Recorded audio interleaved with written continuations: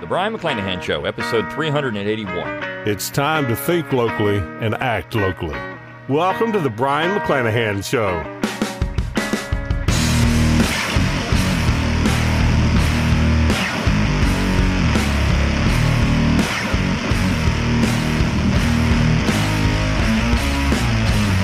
Welcome back to the Brion McClanahan Show. Glad to have you back on the program. Very glad to be here. Don't forget to follow me on Twitter, like my Facebook page, and subscribe to my YouTube page where you can watch this podcast. If you are watching the podcast, you'll notice that the background's a little different. Again, I'm still in a transitionary period with the studio and with some things that are going on, so it'll look like this for a little while, and then it'll look a little different at some point. But if you are watching it, a little something different behind me. Of course, also, you've got some festive decorations in the background too. So some different things going on the YouTube channel. If you're listening to it on the radio or on the podcast, who cares, right? I mean, it's the same thing. You can support the Brion McClanahan Show by going to McClanahanacademy.com. It's always free to enroll. You get a free class when you do enroll, and you get the best deals on new and forthcoming courses, and you get the best coupons for Black Friday, which is already going. It's already going on. You want to be at McClanahan Academy. If you want to get any of that awesome content, I have slashed my classes tremendously during this particular time period in terms of cost. So you want them. You want to get them, and you want to hop over and enroll free of charge. Get the free class, and then you'll get the emails with the coupons in it during this Black Friday period. You can also go to LearnTrue, T-R-U-E, LearnTrueHistory.com. That's my affiliate link for Tom Woods Liberty Classroom. A great way to support the show. Also, click on that support tab at BrionMcClanahan.com. You can throw a few pennies my way, help keep these lights on, help keep the podcast going. You get your book plate. If you want my autograph on one of my books, my most recent book, Southern Scribblings, makes a great Christmas gift. You're going to want it. 60 essays in defense of the Southern tradition. It's really awesome. So go out there and get that book too, and then get a book plate, and you've got the best of both worlds. You got the book and an autograph for the book as well. And click on that shop tab at BrionMcClanahan.com. Another great way to spend a few bucks, get somebody a nice Christmas gift, a Brion McClanahan Show logo gift, right? So if you've got that Brion McClanahan Show fan in your life, get them a Brion McClanahan Show logo gift. As always, rate the podcast wherever you get podcasts, share it around on social media, do all you can to help get people thinking locally and acting locally. Okay, let's talk about the topic of the day, and this is sort of a listener-generated podcast, sort of not, but I've had a lot of people ask about, for example, the 1876 election. We're in, and I'm going to talk about the election again, and I know it's something that's, two things are on everybody's mind right now, the election and COVID. I should say three things. And then it's decorating for Christmas. Because, people are out decorating for Christmas earlier than ever before. They're in the stores where you buy your Christmas gear, buying those things earlier than ever before. I mean, I think people are really depressed this year, and a lot of it is because of government. I mean, there's no question about what's happening right now. The government has gotten everybody down, whether it's the government through actions with COVID and not allowing people to do anything fun in life anymore, or whether it's the election. Maybe you're euphoric about the fact that Donald Trump might be out of office, or maybe you're depressed about the fact that Donald Trump might. I mean, this is a weird time for everybody. And then compounding all that, you've had all the sad news this year, certain people like dying, you had Sean Connery and Alex Trebek and all. So we've got a lot going on, plus all the people that have died from COVID-related illnesses and other things, even beyond that. I mean, it's been a tough time for a lot of people in America. But I want to tell you, when it comes to the election, there have been more difficult times. And I mentioned before in an episode that we've had stolen elections before. This isn't the first time. It's not the first time, it's not the last time that we're going to have an issue of voter fraud in elections, or at least suspicious and irregular activities in elections. I mean, I think this is what this comes down to. We know, anybody knows. Look, the Democrats would be reacting entirely different at this particular point if they didn't know that there were some irregularities and that Joe Biden probably didn't win all these states that he's looking at without some things that were done on the shady side to ensure that he could win by 10,000, 20,000, 30,000 votes. Now, that seems like a low number, and it is when you're talking about millions of votes. It still is a hard number to overcome, though. So for the Trump campaign, I think they padded these things enough that the Trump campaign and the Trump legal team will not find enough to overcome these numbers. And I'll give you an example. There's a YouTube video showing clearly that on election night, Donald Trump had 1.69 million votes in Georgia. About a minute later, he only had 1.67 million votes in Georgia. Almost 20,000 votes went from Donald Trump, were taken away from Donald Trump and given to Joe Biden, just like that. 20,000 votes. Now, Trump is down by too much in that particular state. Or, I'm sorry, this was Pennsylvania. In Pennsylvania, Trump is down by too many votes in that state. This is Pennsylvania. To make a difference.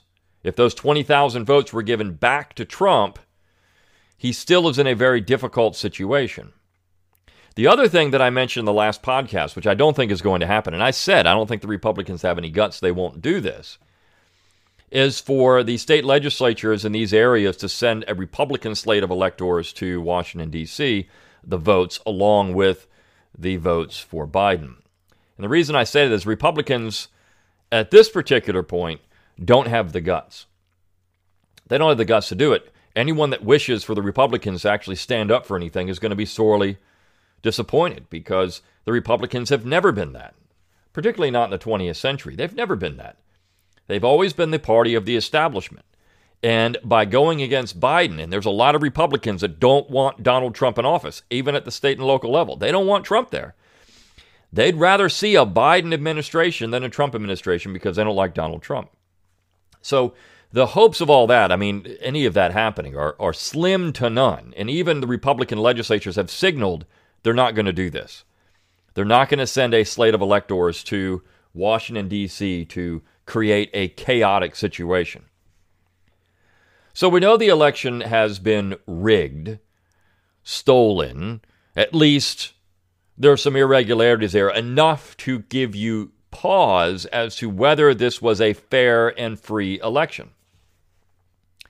In some ways, it's been delegitimized. American elections have been delegitimized at this particular point. But what does that actually mean? Because have American elections ever really been that legitimate to begin with, particularly when you're talking about the president? The story I told you on the last podcast of 1800 shows that there's always been some discretion when it comes to these elections. Jefferson was able to take 4 electoral college votes from Georgia when there was a lot of discussion as to whether those 4 electoral college votes were legitimate or not. So by doing that, he ensured that the vote would come down to just Jefferson and Aaron Burr. And when you go forward, we look at 1824. And Andrew Jackson cried this was not a legitimate election. He had more popular votes than anyone else, but yet John Quincy Adams becomes president of the United States. And so was that a legitimate election? Well, I mean, according to the Electoral College and the system, certainly it was. According to the Constitution, it certainly was a legitimate election. But we have Andrew Jackson running around calling it an illegitimate election. In 1828, of course, when it's just Adams and Jackson, Jackson wins in a convincing victory in 1828. But it allowed for Andrew Jackson to run around for 4 years saying that essentially John Quincy Adams was not a legitimate president. It was the corrupt bargain. It was a stolen election. And we know even after that, we had particular periods of time where people would complain about the process by which the president was elected. In 1840 and 41, when William Henry Harrison dies and John Tyler becomes president, the Whigs run around calling John Tyler his accidency. They essentially say he's an illegitimate president because there wasn't anything spelled out about assumption of office. We know the Constitution says the vice president will assume the responsibilities of the president if the president is essentially dead or incapable. But there was some question about, well, should we have another election? Should we hold another election? But of course, John Tyler establishes the precedent where, no, that's not what we're going to do. He becomes president for the remainder of that term. So there are people that call John Tyler illegitimate. When you look at what happened in the 1850s, there was some discussion about trying to get elections thrown to the House of Representatives. And even in the 1830s, there was some talk about that.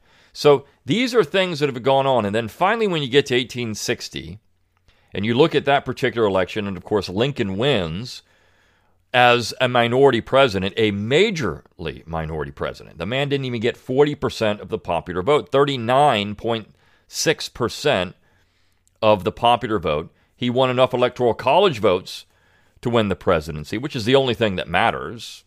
Even to this day, it's the only thing that matters. But Abraham Lincoln was, in some people's minds, 60% of the population didn't want the man as president. So is he a legitimate president at that point, if you're just going by popular margin?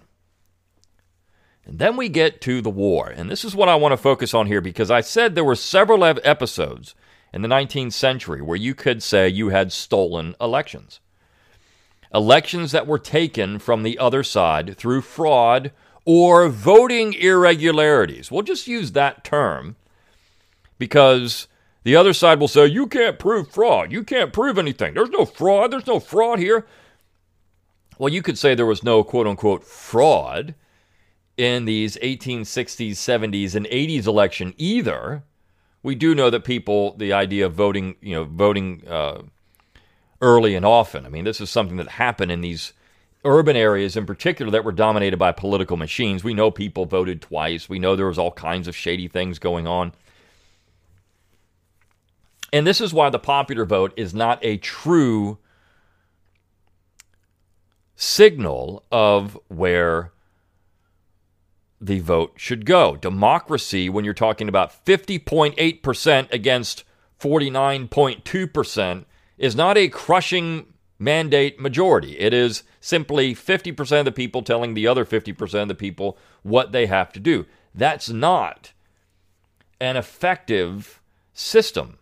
It's a dangerous system because you set up the opportunity for people to say, that's not it. I reject this entire thing.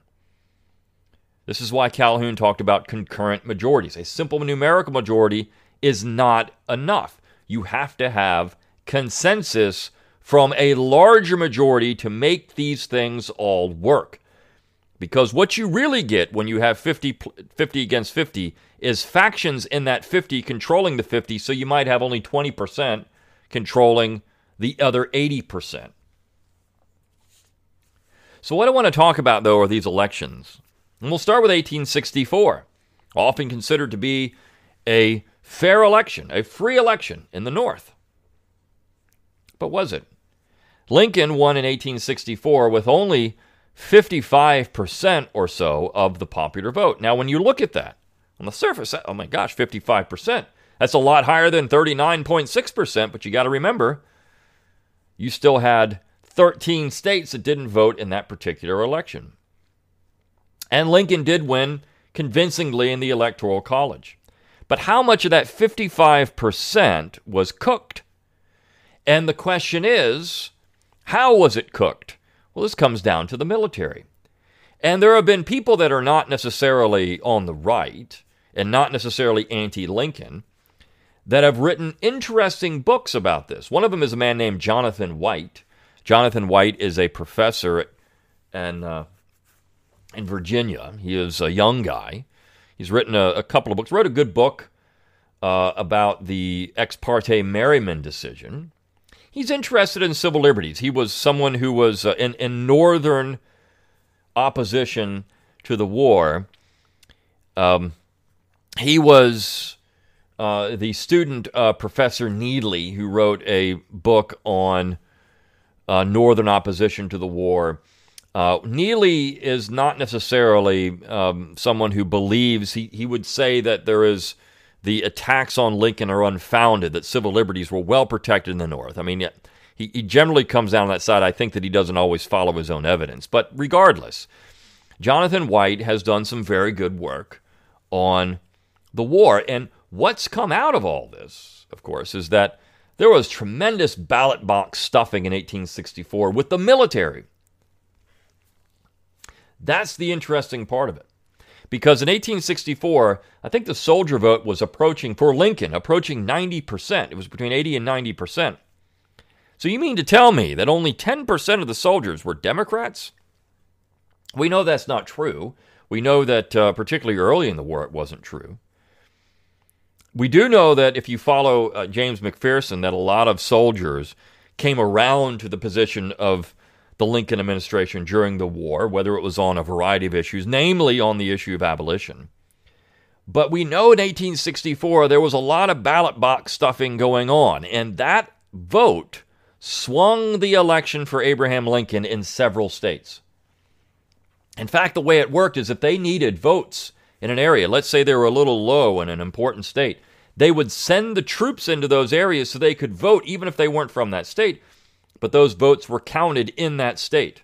So what they were doing is allowing troops to vote in areas where they shouldn't have voted, and this gave Lincoln a crushing victory in 1864 against George McClellan, who was very popular among the men, among soldiers in the war. The idea that we would have McClellan was saying that he was going to continue the war, though the real threat was, of course, if he gets into office, is he going to listen to the peace wing of the Democrats and try to sue for peace? Are they going to negotiate a settlement that will allow for a division of the Union?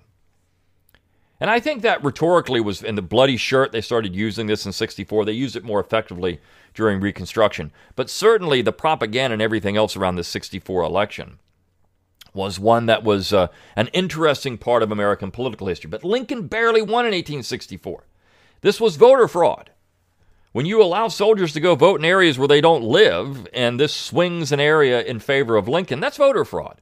That's what we have, is voter fraud. Now, you could say, well, we're a national election, so people should be able to, if I am from Georgia, but yet I live in California, I should be able to vote in California for California.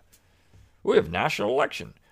Basically, what you want to do there is abolish state lines. It doesn't matter anymore. And essentially, that's what could happen. And all of this, if we look at how things are working out in America today. But 64 was bad. 68 was even worse. You have Grant running for president. And, of course, Andrew Johnson is not going to be even considered. He's already been impeached. And you have Horatio Seymour as the Democrat nominee. And we know there was tremendous voter fraud in this election. In fact, the only way that Grant wins is because of military reconstruction, essentially. Because what happened in the South is you had large numbers of people disfranchised. And then you had a large number of people who were enfranchised. Now, this is where you get into the dicey politics of Reconstruction. We know that by enfranchising millions of voters in the South, and I'm talking about former slaves, freedmen, who were going to vote Republican, and disfranchising millions of voters who are Democrats, what are you going to have? You're going to have a situation where the Republicans win the southern states, and this is the only way Grant wins the election in 1864. It has been shown that without that vote, without the soldier vote, and without the freedman vote, Grant doesn't win in 1868. He doesn't win. He can't win.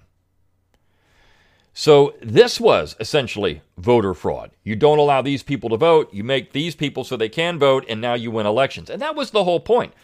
Phil Lee has done a nice job of this in his new book, Southern Reconstruction. Of course, this is something that people pointed out for years, but they're all called horrible names now because, well, they don't fit the Eric Foner narrative of Reconstruction.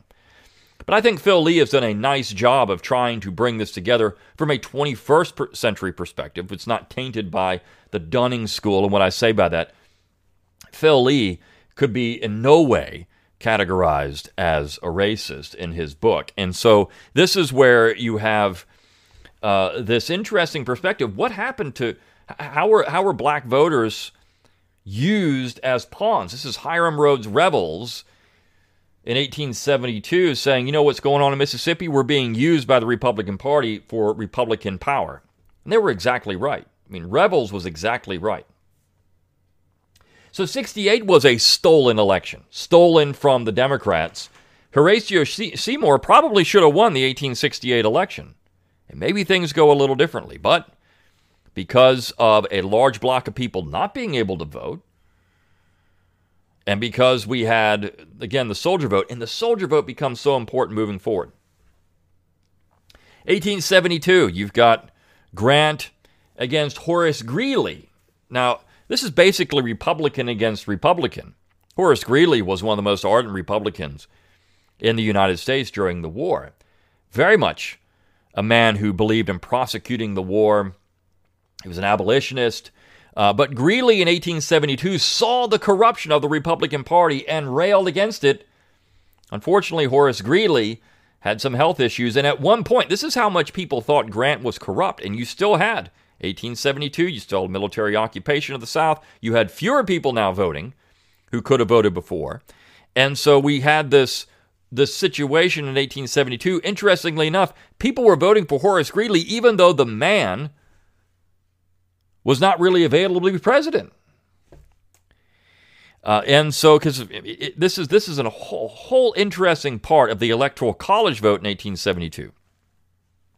People still voted against Grant. And so you had a stolen election in 1872. Then we get to 76. We know that Samuel Tilden wins the popular vote, but he loses in the Electoral College. Why? Because of the disputed Electoral College returns. You had two sets of returns from several states.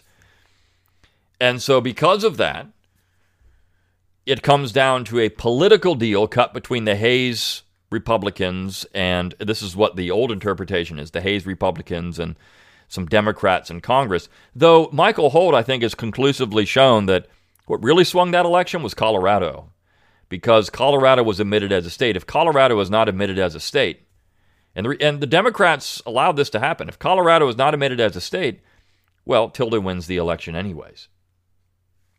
That's the interesting part of the 1876 election, but certainly stolen. I mean, we know that the Republican returns were fraudulent, stolen. 1880. 1880 is not considered a stolen election, but it really was. It's the closest popular vote in American history. Less than 2,000 votes separated James Garfield and Winfield Scott Hancock in 1880. Hancock was very popular. A conservative Democrat, a war hero, a real war hero, a man that many people in the South also respected from his war record. Very close election, and only swung again by the military vote. You see, what has started happening by the 1880s is that you had this bloc, the Grand Army of the Republic, the GAR, became an early form of a political action committee, and you had to appeal to the GAR to get anybody to vote for you. I mean, if the GAR did not come to your aid, you were not going to win elections, and they would rig them if they could. One of the other things you're getting are pensioners. You start to see this take a lot of time for the Congress in the 1880s. Pensioners, men who had served in the war, and they were applying for pensions, or their families were applying for pensions, many of which were fraudulent. You had people applying for pensions because they had uncontrollable diarrhea 15 years after the war is over, not caused by anything to do with the war, but yet they wanted a pension. This was something that Grover Cleveland, when you get to 1884, promised to clean up. The first real honest election we had in the 19th century post-war was 1884. Grover Cleveland wins, and that was, and of course, the man running against him, James Blaine, was as corrupt as you can get in 1884. This is one of the reasons why Blaine lost. James Blaine of Maine. You had tremendous corruption. I mean, 1880, you've got corruption with the Republican Party and the factions, the stalwarts, the half-breeds, as they were called, all of this having to do with New York politics, and Garfield is shot. Chester Arthur becomes president. I mean, this was a nasty period of time. So Cleveland is the first guy elected post-war, the post-Bellum period, that there's probably an honest election going on here. But 1888, all that changes with Benjamin Harrison, who was elected again by fraud. He loses the popular vote, but wins in the Electoral College. And he only wins because of some fraud in a couple of states because of the Grand Army of the Republic. And Harrison is the Republican candidate, and of course, the Republican Party, the Grand Army of the Republic, is a Republican political action committee. That's the last corrupt election in the 19th century. 92 and 96 were certainly, there's not really any hint of corruption in either one of those. I mean, it's there, but not enough to do anything to swing the election improperly. So the late 19th century is interesting, particularly 1880 and 1876, because as people talk about the 21st century and how close we are and how divided we were very divided in 1876, very divided in 1880, very divided in 1872. And because of fraud, you saw the Republican Party assume the executive mansion rather than the Democrats in many of those elections. So when I say that it's been worse, it has been worse. We had voter fraud essentially for almost 30 years in the late 19th century. And you got to understand, Southern Democrats in particular, but Democrats overall at this time, had something to complain about. They were being railroaded just about every single major election for president in the United States. Now, they were winning congressional seats, and the Republicans can't say they're not winning congressional seats. You see, because voter fraud is most pronounced when it comes to president. And that says something about American politics. The president shouldn't be so important, but it is. And I'll talk about that in a future episode of the Brian McClanahan Show, again with Joe Biden. But if all these lawsuits and everything else do work out against Trump and in Biden's favor, I mean, we'll see. I will just say this right now. I would be shocked if Trump wins the election. But regardless, we've had very divided times in American history, and very close elections, and we've had a lot of voter fraud before. We've had a lot of illegitimate elections in American history. So, hope you enjoyed this episode of the Brian McClanahan Show. I'll see you next time for the next one. See you then.